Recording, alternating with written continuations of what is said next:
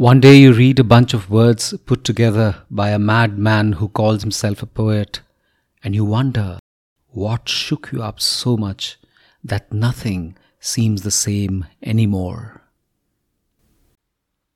This is Sunil Bhandari, and you are listening to Uncut Poetry.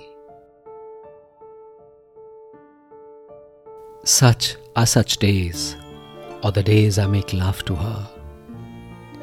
I make love to her and then go out into the world as if everything is ordinary.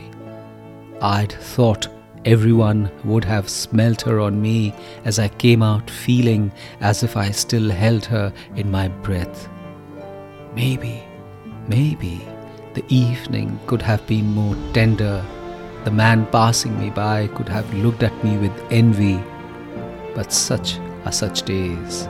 The universe lies tilted and the world knows nothing of it. But such are such days. The universe lies tilted and the world knows nothing of it. Such are such days.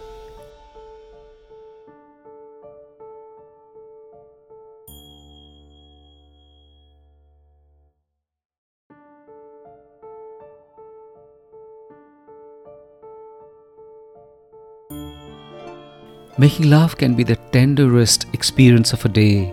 Truth be told, the day should start and end with it, with nothing else to take away from its tangy exuberance.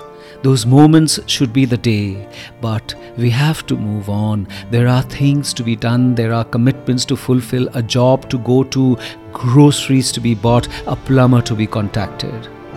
And suddenly, such days get redefined. The northern lights lose their effulgence not only by contrast but because everything humdrum brings its drama into our senses, and we lose the one thing which should have been the only thing which was defining life that day.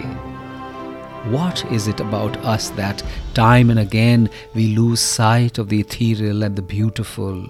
That we take love-making, this experience of life, death and rebirth as a commonplace occurrence, as an ability available on tap and hence lesser for it.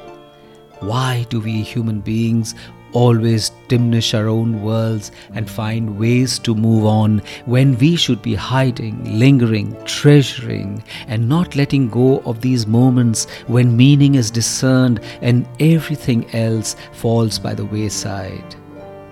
Making love is our wildest and tenderest manifestation as sentient human beings, and for us to let an occasion pass or devolve into insignificance is nothing short of a tragedy.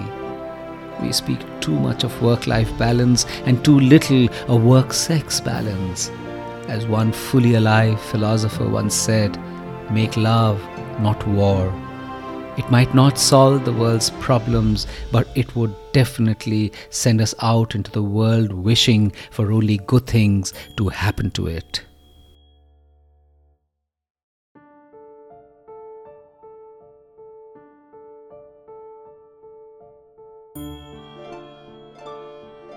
This is Sunil Bhandari, and you are listening to Uncut Poetry. Did you know that I've started a newsletter called The Uncuts? It's a weekly and it is full of grace and music and art and poetry. Get the link in the show notes. And did you like this episode? If you did, you must share it with someone you love. And why not follow Uncut Poetry on Spotify, Apple Podcasts, Gaana, JioSaavn, Google Podcasts, or anywhere you get your podcasts so you don't miss a single episode. See you next week.